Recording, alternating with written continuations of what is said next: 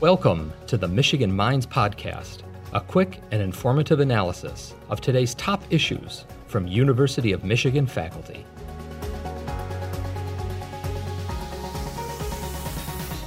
So the government did an unusual thing with the stimulus check, saying every American under income threshold 75,000 for a single adult, 150 for married couples are going to receive this one-time stimulus check.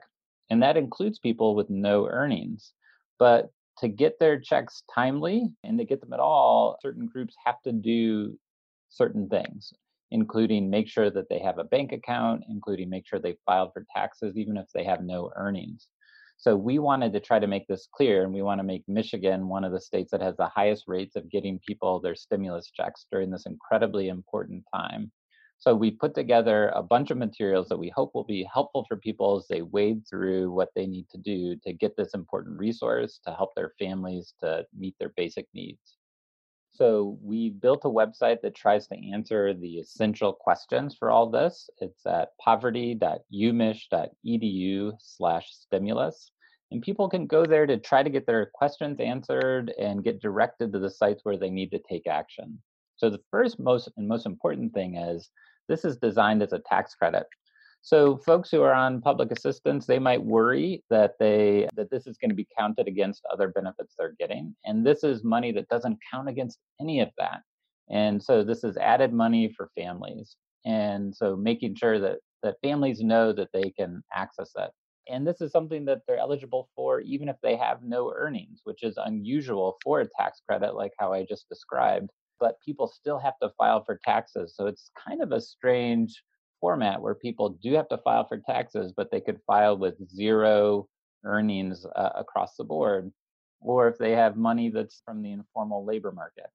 So we try to make all of these different issues clear on the website. We have other information going out through a campaign around social media with suggested tweets, and we want to invite any and all partners to join us in this. We've already partnered with the city of Detroit, just helping them develop some of their materials to reach out to Detroit residents. But this is a statewide issue, and there's a lot of money at stake. So we welcome the chance to work with community foundations, community groups, individuals, just to spread the word and make sure people can get it done, get things done so that they get their stimulus in a timely manner. Our mission from President Schlissel is to partner with communities and policymakers to find new ways to prevent and alleviate poverty. And so we see our research agenda as an action-based one, where we want to just be working on new ways to reach out to families and help make sure families have the resources they need for a healthy and productive life. So in the current case, we've just thought in this unprecedented time when there's a lot going on and a huge sort of shock to families and to the state, that we should do everything we can to help make things better, especially for those who are the most economically vulnerable. So we've been looking for ways that we can engage. We created a resource guide that's also available on our website that walks through not just the stimulus payment, but all the other types of resources that people need that they can access. We've translated that into Spanish. I believe we're translating into Arabic because we want to reach as many people as possible. So the first thing is that you don't have to have had income in the last 2 years in order to access the stimulus payment. If you were at home with kids, receiving some sort of government assistance, if you were doubled up with family and friends, but you do have to file for taxes. That, I think, is one of the most confusing things here. So we walk through that in some detail, and we walk through the process to do one of these simplified forms. So the second most important thing is that the government have your bank account information. So right now, the first checks are going out today. The IRS is going to shoot money to the bank accounts that are on file from taxes in 2019 or 2018. So if you don't have a bank account, we've tried to provide some resources for banks that have banking products that we think are sort of safe, don't tend to have hidden fees attached to them. And we would encourage people to consider those. And then to make sure that the IRS has the bank account information, and we have links to the sites where you can do that in a secured way. And then finally, we just try to answer a lot of the questions that people might have, like, does this count against my benefits? Is this just going to reduce my tax refund the next time I file for taxes? With that one, the answer is this is an additional thing, and the federal government wants to sort of get this money to people right now during this time. So we're hoping that these resources help people do that. If the government doesn't have a bank account information and can't send money to you via that, then it could be a number of months before a paper check gets to you. If that's what people want to do, if they'd rather not give their bank account information, then definitely make sure that the IRS has your current address so they can get the paper check to you. But unfortunately, sort of expect to wait a couple months before it comes. I hope that people will know that this is sort of it's broadly the eligibility is broad. We try to go through who's eligible and who might not be, but I think it's probably broader than a lot of people think.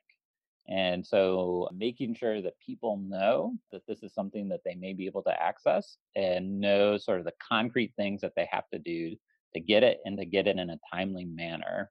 Those are the critical things in my mind.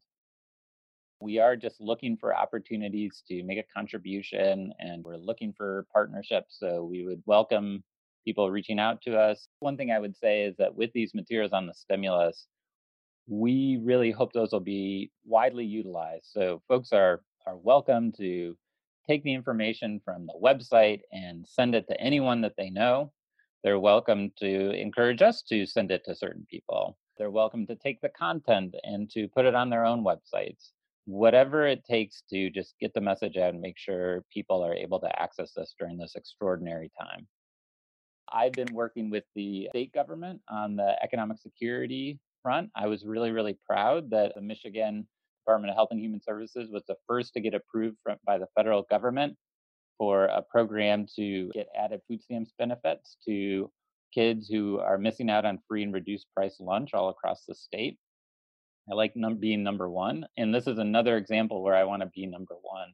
I want to have sort of the biggest take up of this economic stimulus payment because I think it's going to make a big difference to families during this time.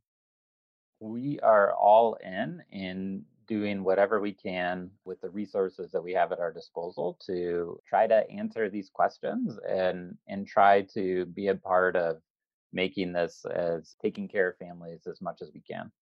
So we're looking now at new sort of rules around unemployment insurance. So that's another example where the response with unemployment insurance is unlike any we've ever had. We know a lot of vulnerable workers often just assume that they're not eligible for unemployment insurance. And we think with these changes that they may be. We're trying to work with the state government on the response. So as I mentioned, I've been pretty much embedded in the MDHHS Economic Security Administration's response and working on these SNAP benefit changes, these food stamps benefit changes to make sure kids get extra benefits, working with the administration on changing some of the rules that require people to congregate, like work requirements, making sure people can stay safe in their own homes, streamlining some of those. So this is, I think, a place where our toolkit, which is access to data, research, and analysis, right, can be really useful in figuring out exactly what we should do. And we're going to be all in to work on the COVID response and are really open to suggestions and recommendations people might have, ways that they think we can have impact. Thank you for listening to the Michigan Minds podcast, a production of the University of Michigan. Join the conversation on social media with #UMichImpact.